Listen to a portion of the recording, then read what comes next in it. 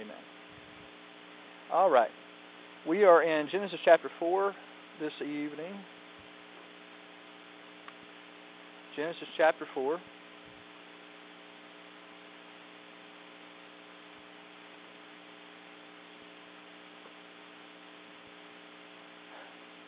All right, we're still talking about the beginning of civilization. We've been on this for a little bit. We'll be moving on here in the next couple lessons. But we're looking at the first family tonight, and we find that in Genesis chapter 4. Now, we'll go ahead and read the first couple verses there. It says, "And Adam knew Eve his wife, and she conceived and bare Cain, and said, I have gotten a man from the Lord. And she again bare his brother Abel, and Abel was a keeper of sheep, but Cain was a tiller of the ground. And in the process of time it came to pass that Cain brought of the fruit of the ground an offering unto the Lord. And Abel he also brought of the firstling of his flock and of the fat thereof. And the Lord had respect unto Abel and to his offering. But unto Cain and to his offering he had not respect, and Cain was very wroth, and his countenance fell. And the Lord said unto Cain, Why art thou wroth, and why is thy countenance fallen? If thou doest well, shalt thou not be accepted? And if thou doest not well, sin lieth at the door, and unto thee shall be his desire, and thou shalt rule over him." Let's go to the Lord in prayer once again. God, we pray for your blessings on our lesson tonight. Pray for your will to be done. In Jesus' name, amen. All right. Now, last week, in the last chapter, we went over the sin of Adam as we looked in chapter 3. We actually spent 2 weeks on that. But in chapter 3, we went over the sin of Adam and Eve. We studied what sin is. We studied where it came from. And we studied what its end is. Now, again, just posing the question to you, where does sin come from?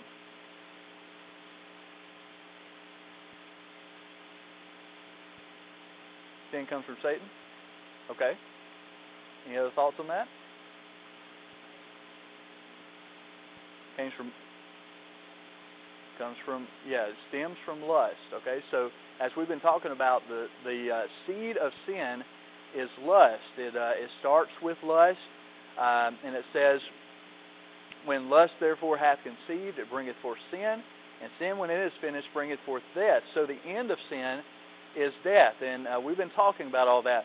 Now, we also discussed both the immediate and eternal consequences of Adam and Eve's sin. What were the immediate consequences of Adam and Eve's sin? The immediate consequences. Okay. You spiritually died. Okay. They had to leave the garden. Exactly. All right. So some of those immediate things were that, of course, God. He talked with them. He told them what they did. And he, because of that, thrust them out of the garden. Now, can you remember some of the other immediate punishments that God gave to Adam and Eve? Adam would have to work by the sweat of his brow, okay, and Eve and bearing children. Right, and Eve would bring forth children in sorrow, right? And so those were the immediate physical consequences of sin. Now, the eternal consequence of sin comes to the spiritual death that took place. There was immediate consequences where they physically, there was some physical judgment that they had to go through because of what they did. But then there was that eternal consequence as well, which was the separation from God, the spiritual death, and all that took place at the moment that they sinned. So we talked about all that last week. And the last thing we read is that man was driven out of the garden and made to till the ground from whence he came. And so, we saw that, instead of Adam having it easy, instead of God, blessing the fruit and blessing the ground and everything, that he was going to have to work in order for that ground to come up. I also just wanted to use the word whence. Now, the first thing that we find in verses 1 and 2 are the brothers.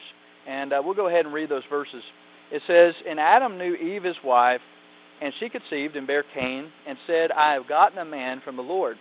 And she again bare his brother Abel, and Abel was a keeper of sheep, but Cain was a tiller of the ground. Now, even in the early verses, we see the differences between these two sons. I want us to look at what verse 2 tells us about this. What was Abel's occupation? Shepherd, okay. Keeper of sheep, a shepherd. All right, and what was Cain? They were both farmers? Okay. More specifically. All right, Cain was a tiller of the ground. All right. So we see there are two different occupations. We'll get back to that here in just a second. But I just want you to notice that. Now, in Genesis chapter 1, let's think about something just real quick, okay? Genesis chapter 1 and verse 26, what do we find that man was created to do? In that verse, what does it tell us that man was created to do?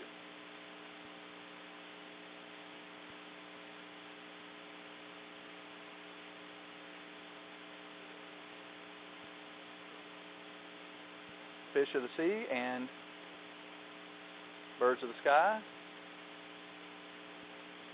and all creeping things. So dominion over animal life is basically what we find there in verse 26. All right, now in Genesis chapter 3, verses 17 through 19, what is the curse for man's sin? Do what? Okay, the animals will fear you. All right. What in those verses, what do we find the curse is for man's sin? In 17 through 19. Chapter 3.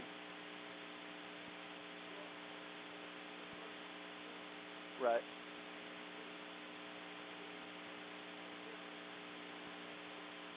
Okay.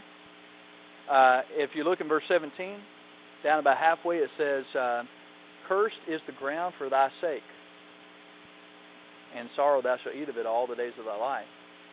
So one of the immediate consequences, the curse that we find there, it wasn't necessarily a curse on Adam, but God cursed the ground. And because he cursed the ground, that's why Adam was going to have to work so hard in order to get his food. And so, sorry about that, train came through. Right. Had to start pulling weeds. Yeah, we talked about that last week. All right, so I just want you to think about that for just a second. All right, now when we look at these verses, thinking about what we just said, what could be implied by the difference in Cain and Abel's occupations? What was Abel again? He was a shepherd, okay. And what was Cain? A tiller of the ground. All right? Now think about that. Let your wheels turn for just a second. What could be implied in just the description that we find about these two men in verse 2?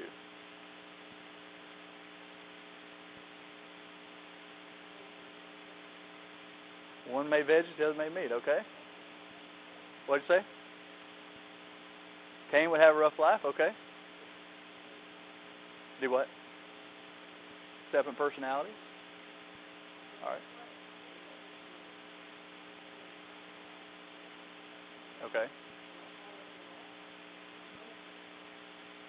Okay.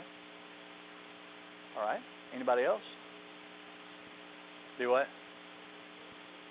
He was the favored child, Abel? Okay. Had to have veggies to eat, right? Now, I want you to think about this, okay? Now, we already know, if you didn't know anything about Cain and Abel, this may not make any sense. But what do we know about Abel? Seemed to have been a just man, a godly man. What do we know about Cain? He was he was a rebel, right? He was more inclined towards, not walking God's paths. So I want you to think about this. This is just food for thought. I'm not, saying that this is exactly what is implied or anything, but just think about what could be implied. I want you to notice that in verse 2, what we find, based on what we've already seen from Scripture, that Abel's job, just through his personality, what he leaned more towards, was that which was, first associated with man's purpose on earth, with God's design for man is to have dominion over animal life, the birds of the sea, fowl of the air, the beasts of the field, and all that kind of stuff. And so what we find is that Abel, he was a keeper of the sheep, But then Cain's job, his occupation was more in tune with the curse of the ground. Remember, he was a tiller of the ground. Now, that's not to say that that tilling the ground, there's anything evil about tilling the ground, or anything more righteous about watching over animals. That's not the implication there. But what we see about these men is that one is, his life is leaning more towards, in line with God's original design for man, and Cain just so happens to be doing something that is associated with the curse that God had put on the ground. And as we continue to look through and we continue to see their personalities, see their characteristics, we might see why these things fell in that order. All right? Does that make any sense? Is that confusing? Do what? No, it hadn't made sense yet. Okay, all right. Well, it may not, so we'll just keep going. Now, the first two verses, what we find there is that they set the scene for what is about to take place between these two brothers. They imply that there is already a difference in character between the two. One leans more towards, the promise, and one leans more towards, the curse or the sinful side of man. Now, we find Cain's offering in verse 3. We're looking at the offering now in verses 3 through 7. In verse 3, we see Cain's offering. It says, "And in the process of time, it came to pass that Cain brought of the fruit of the ground an offering unto the Lord." All right, so we see Cain's offering. What did Cain bring? All right, brought veggies. Okay.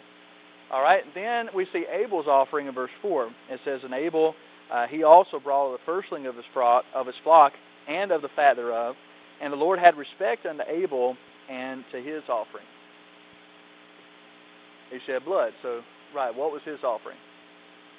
Probably a sheep or a lamb, right? He was a herder, so he probably took of his own flock, right? I think that's what it says. Now, we find God's response there in verse 5. It says, "But to Cain and to his offering he had not respect. And Cain was very wroth." He was angry, and his countenance fell. And the Lord said unto Cain, "Why art thou wroth? And why is thy countenance fallen?"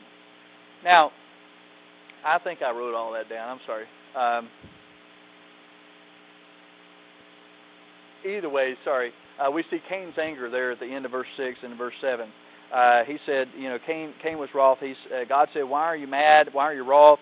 Why is your countenance fallen?" He said, "If thou doest well, shalt thou not be accepted? And if thou doest not well, sin lieth at the door. And unto thee shall be his desire, and thou shalt rule over him."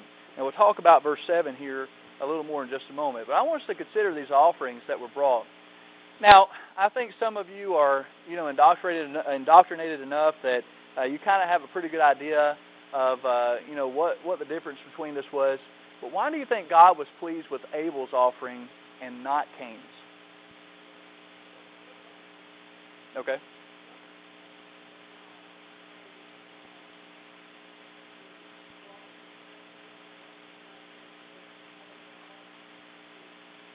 I think it's very possible that very probable that he did. Mm-hmm.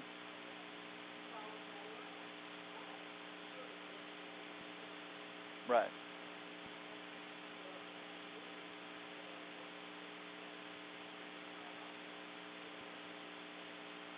Mm-hmm.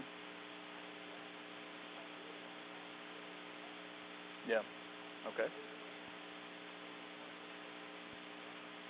Right.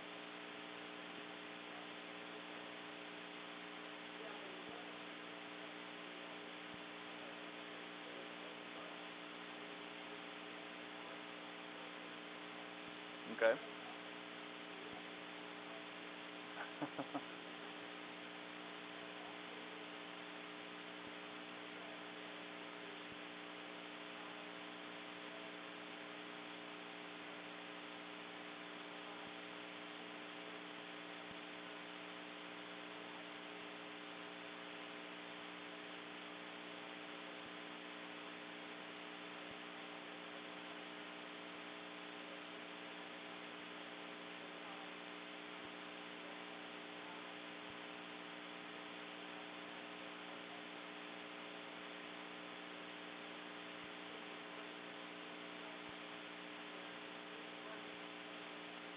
Right. Well, that could all be very true as well. Kind of what I was leaning towards a while ago is just if we just think about, what God's original purpose was, how Abel, his working with sheep and everything, he was a righteous man, and it just so happened, more looking at coincidences, I guess, than anything else. Do what? Well, okay, all right. But just the fact that that Abel, what he was doing seemed to be more in line with God's original purpose for man, and the fact that Cain, who was more rebellious, just so happened to be working with things, that were more associated with the curse itself. Yes, sir.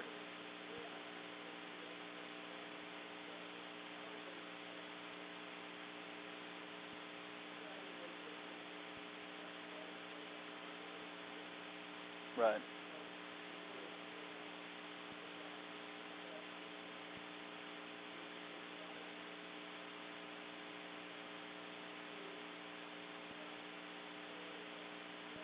Right.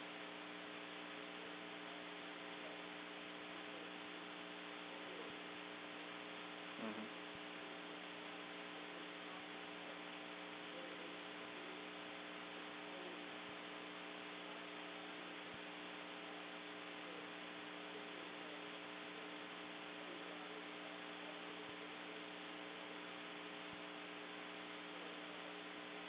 Right.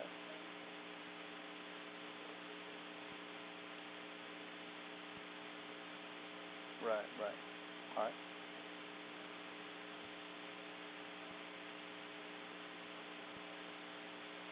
Hmm. Okay. Tipping. Yeah.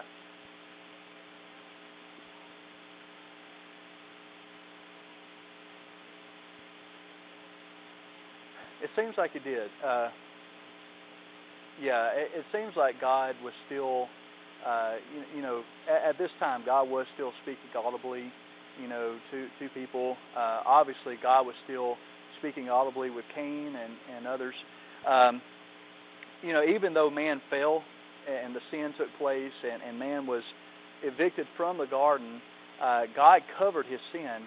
We saw that, how God covered his sin. And, through Adam and Eve's faith, in God, I'm sure that they repented and turned back of sin. So in salvation, they were brought back to that connection with God. So yes, he would have still been in communication, with Adam and Eve. And so yeah, they would have very much known, the expectations for, what the offering's supposed to be. Now, there are two ideas that go along with the offering of Cain and Abel, and what is right and what was wrong with Cain's offering and all that.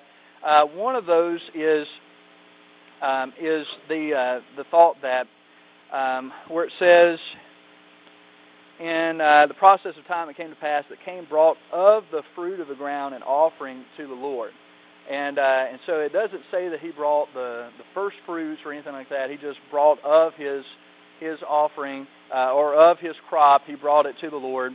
And so it was kind of a half-hearted thing, and that may be why God did not accept it. Where Abel, he brought the first fruits, and we see all through the law, and and after that we're supposed to bring the best to God, and so it may have been the attitude, may have been the difference. And then there's also that thought. On the other hand, there's that viewpoint where the reason why Cain's was not acceptable and Abel's was acceptable is because one was a blood sacrifice and one was not a blood sacrifice. Now, the one that I lean more towards, I think both have valid points. I think that if we are even bringing our first fruits to God but are not doing it with the right attitude, that's not acceptable to God, right? I mean, we could bring the best of everything that we have, but if our attitude, if we're not really worshiping God, if we're just doing it out of expectation, then that's not acceptable worship. And so I see that viewpoint of it as well. But one thing I can't get past, I can't get past it, and I've considered, all those different possibilities, but that verse just keeps coming up and over and over and over again, that without the shedding of blood, there is no remission of sin. And, that's exactly the pattern that we've already seen in the garden as well, where Adam and Eve tried to cover up their sin, with their own work and with their own efforts. They went to hide themselves with fig leaves, work to cover up their own sin. But God, of course, did not recognize that, and He went out and made the first sacrifice by slaying an animal. The blood was shed, and He covered their sin with the blood, and He covered their nakedness with the skin of that animal. And so here we have again that the process of time has come. Whatever that is indicating, it literally translated would be end of days. So whether that means that it was the Sabbath day, or whether it means it was just maybe after the harvest or after a certain time of the year, it was time to worship God.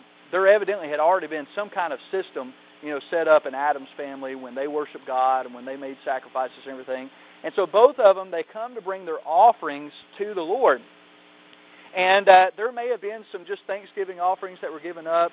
And for a Thanksgiving offering, that would have been perfect. Vegetation would have been perfectly acceptable.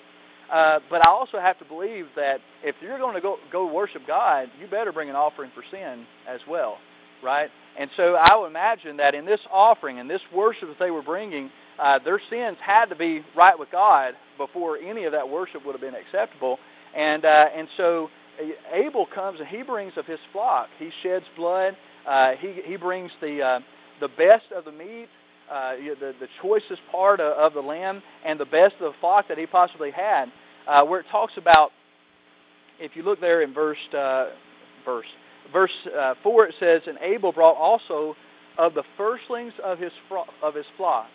So the best of his flock, and then it says that he brought the fat thereof.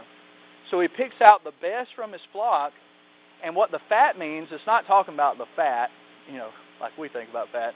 The fat that it's talking about there is the choice parts, the best part of that animal is what he brought and sacrificed and probably burnt, in an offering up to the Lord. And so he did what we have seen throughout the entire Bible as being an acceptable offering to God. That's what he brought to the Lord. Where Cain, he's been working with his hands, probably very proud of the fruit that he has brought up. He goes and he brings an offering to the Lord, and regardless of where his heart was, it's easy to read into, well, he just brought some of the, but we don't know where his heart was. Regardless of where his heart was, if his attitude was right before God, or if it wasn't right before God, the fact that if he made a sin offering without blood, it wasn't acceptable. Now notice what God said. He said down in verse 7, he said, "Cain, why are you mad?" And that was in verse 6. He says, "Why are you mad? Why is your countenance fallen? Why is your face changed towards me? Why are you so upset about all this?" Now he said in verse 7, he said, "If you do well, if you do right, will it not be well with you? Is that not going to be acceptable to me? And if you do right, will you not be the leader over your brother? But if not, then sin lies at the door."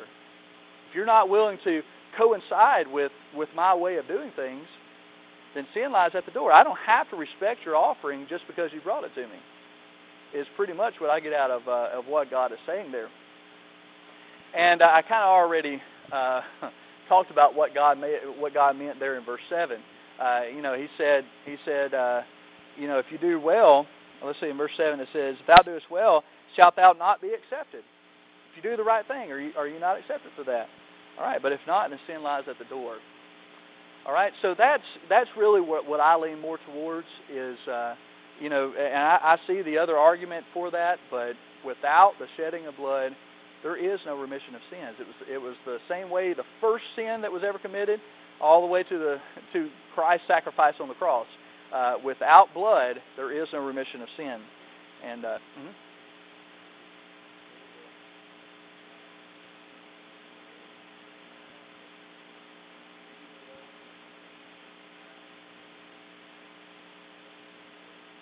well, now I don't know. I can't look at whether or not, because God said, if you do right, Cain, possibly he had brought many acceptable sacrifices to God previous to that. It's very likely that Abel and Cain were not young men. They could have been well in their 40s, 50s, up in this time. And so there could have been many offerings that Cain had already brought to God that were acceptable, but this one was not. And this is when Cain got mad, and this is when God came to him and said, look, if you do right. Do what? All the way up to it, right. Yep. Now, I think, it's very possible that Cain was saved just like Abel was, but that he got out of God's will and ran away, ran from God. Now, his lineage, because he got out of the will of God, his lineage is also going to be one that is rebellious, and they're going to cause a lot of problems as they begin to multiply. Now, was Cain saved? I have no idea.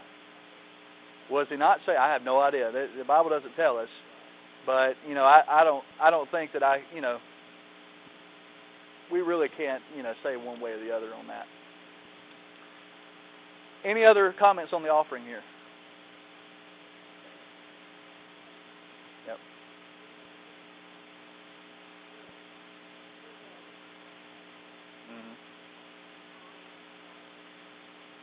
Right.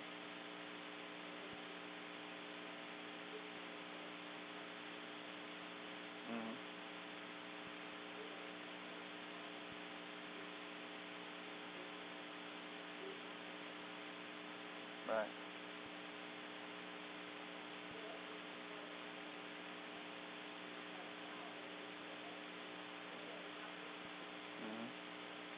Yeah.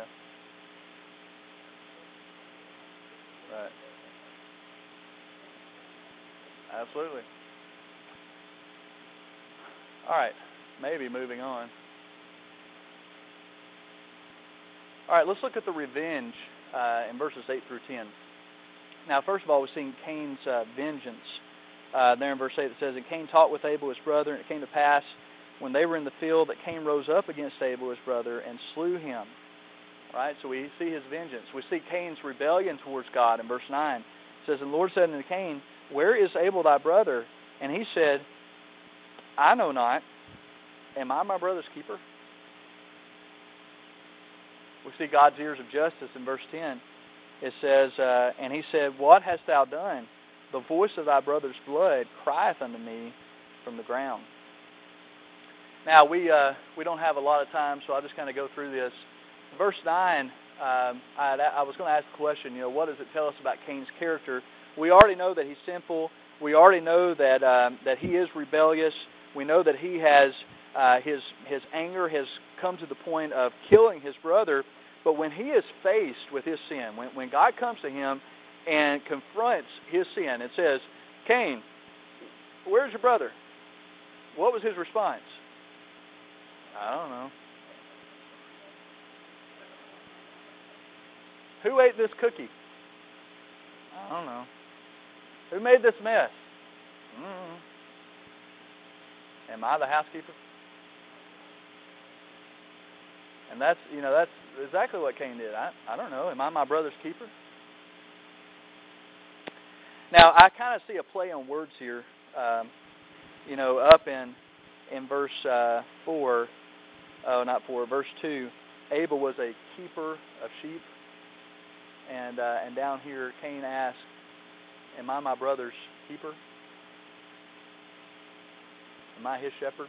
Do I have responsibility over him? Kind of being smart aleck a little bit, wasn't he? Towards God. That's not a great idea, by the way. Now, how is God's response similar to the response that he gave Eve in verse 3 and 13? Now, I want you, we don't have a lot of time for discussion here, but here in verse 10, God says, what have you done? Did God know what he did? What did he ask Eve after he found him in the garden hiding? He asked that. What did he ask first? No, he asked Adam that. He asked Adam that. What have you done? God said, what have you done? God knew what she did too, didn't he? Why do you think God asked that question?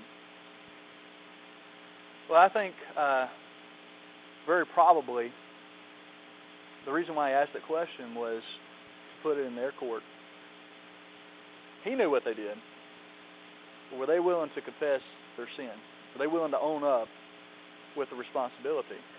What have you done? Right. Exactly. All right, now we see the punishment in verses 11 through 15. We see God's curse on Cain. It says, "And now thou art cursed from the earth, which has opened her mouth to receive thy brother's blood from thy hand." Remember, he was a tiller of the ground. That was his job. He says, "Now the earth is cursed. When thou tillest the ground, it shall not henceforth yield unto thee her strength. A fugitive and a vagabond shalt thou be on the earth." He says, or we find the mark on Cain in verse 13 through 15. "And Cain said unto the Lord, My punishment is greater than I can bear. Behold, thou hast driven me out this day from the face of the earth, and from thy face shall I be hid. And I shall be a fugitive and a vagabond in the earth. And it shall come to pass that every one that findeth me shall slay me. And the Lord said unto him, Therefore whosoever slayeth Cain, vengeance shall be taken upon him sevenfold. And the Lord set a mark upon Cain, lest any finding him should kill him." Now, I want us to consider this. There have been all kinds of foolish things that have been taught about Cain's curse and Cain's mark. And we're not going to even consider what some of that stuff has been, but I'm sure you've heard some of it before. But let me ask you just very quick, what was the curse that was put on Cain? Be a vagabond. And what else? A fugitive and vagabond, but there's one more thing he said too.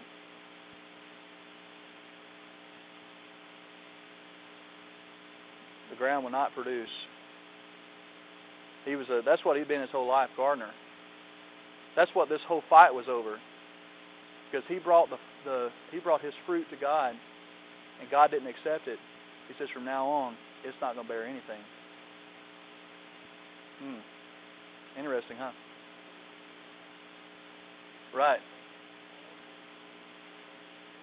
All right, now, what was the purpose of the mark that was put on Cain? Protect him, right. Exactly, yes. Have you heard the foolishness that goes along with the mark on Cain? The mark on Cain was very simply so that nobody would kill him. It was they would know that was him, and it would not touch him. Now, we see the departure in verses 16 through 24. We are running out of time. We see Cain's journey. Let's read verse 16.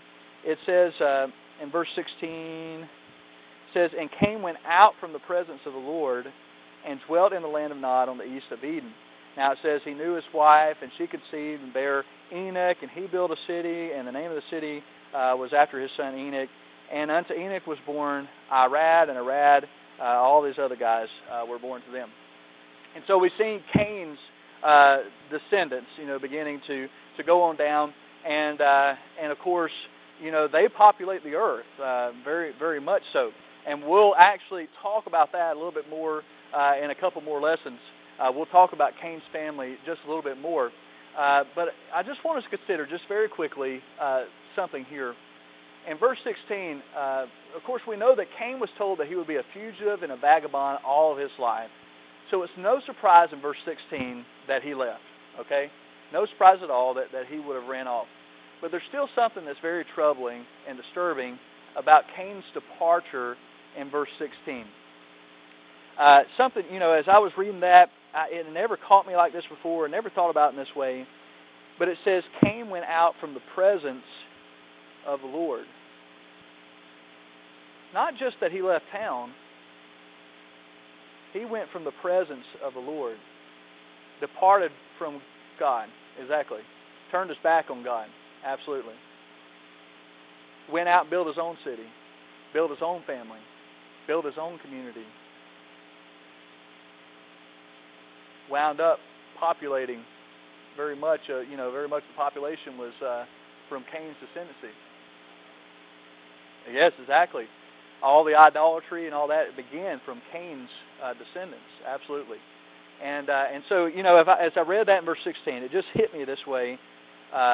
Cain went out from the presence of the Lord, turned his back on God, and his children would suffer for that. Now, most important question of everything. Where did Cain get his wife? Okay. Anybody else?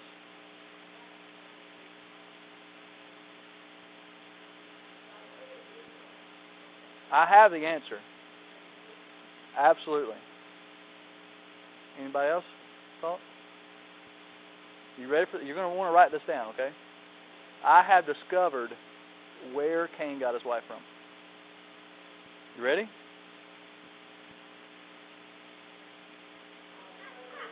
Mother-in-law.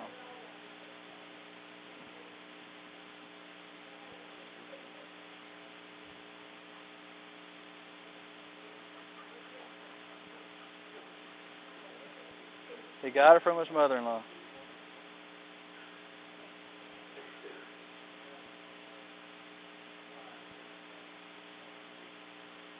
I don't know.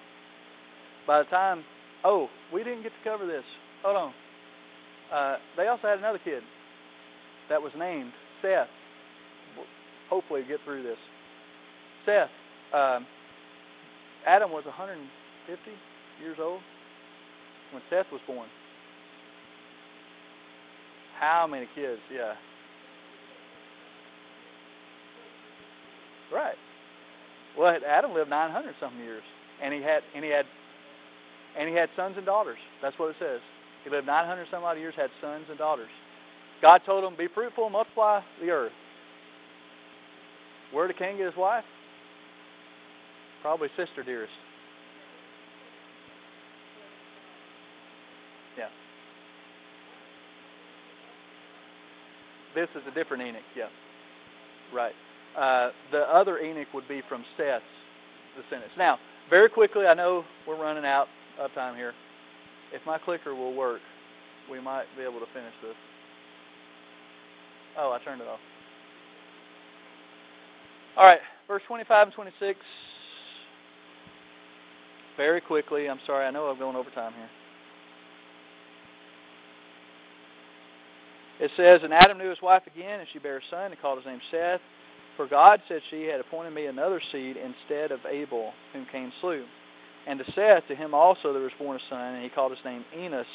And then began men to call upon the name of the Lord." That's another very profound statement there. In verse 16, we see a patriarch who leads an exodus from the Lord and his ways. Cain departed from the presence of the Lord, went away from the presence of the Lord. Verse 16, we see one that walks away from God. In verse 26, we find a patriarch who leads a return to the Lord. After Seth was born, after his son was born, it says, then men began to call upon the name of the Lord. And so Seth is going to establish a godly lineage that is going to go down, through the ages. All right? Now, the account of Cain and Abel provides many practical truths for us to apply to our own lives. There's many we could talk about, but the one that truly stands out is the importance of serving and worshiping God on His terms. And as we strive to serve God, as we strive to worship Him, we have to keep in mind that God is not obligated to condone everything that we do. He's not obligated to be okay with everything that we do. We can sincerely worship God in the wrong way, and it's still wrong. Think about that. With all our hearts, we could do the wrong thing, and it's wrong. We have to approach God on His grounds, by His expectations. And and I know we talk about this a lot, but we're getting more and more towards a generation that, and I guess it's always been, even from Cain and Abel, there's always been that thought. But to say that one is okay and one's not acceptable, or if you even mention that God might not accept this or that, people want to start getting rowdy. But the fact is God has a right to accept whatever He wants to accept. And just like He said to Cain, if you do well, will you not be accepted? Absolutely. But if not, then sin lies at the door. That's just something for us to think about. When we come on Sunday to worship God, we need to come on His terms. We need to worship Him the way He has designed us to worship Him, not just bring anything we want. You know what I mean? So just keep that in mind. All right, anything else? I know we're running a little bit late. Y'all don't seem to mind that much. Anything else?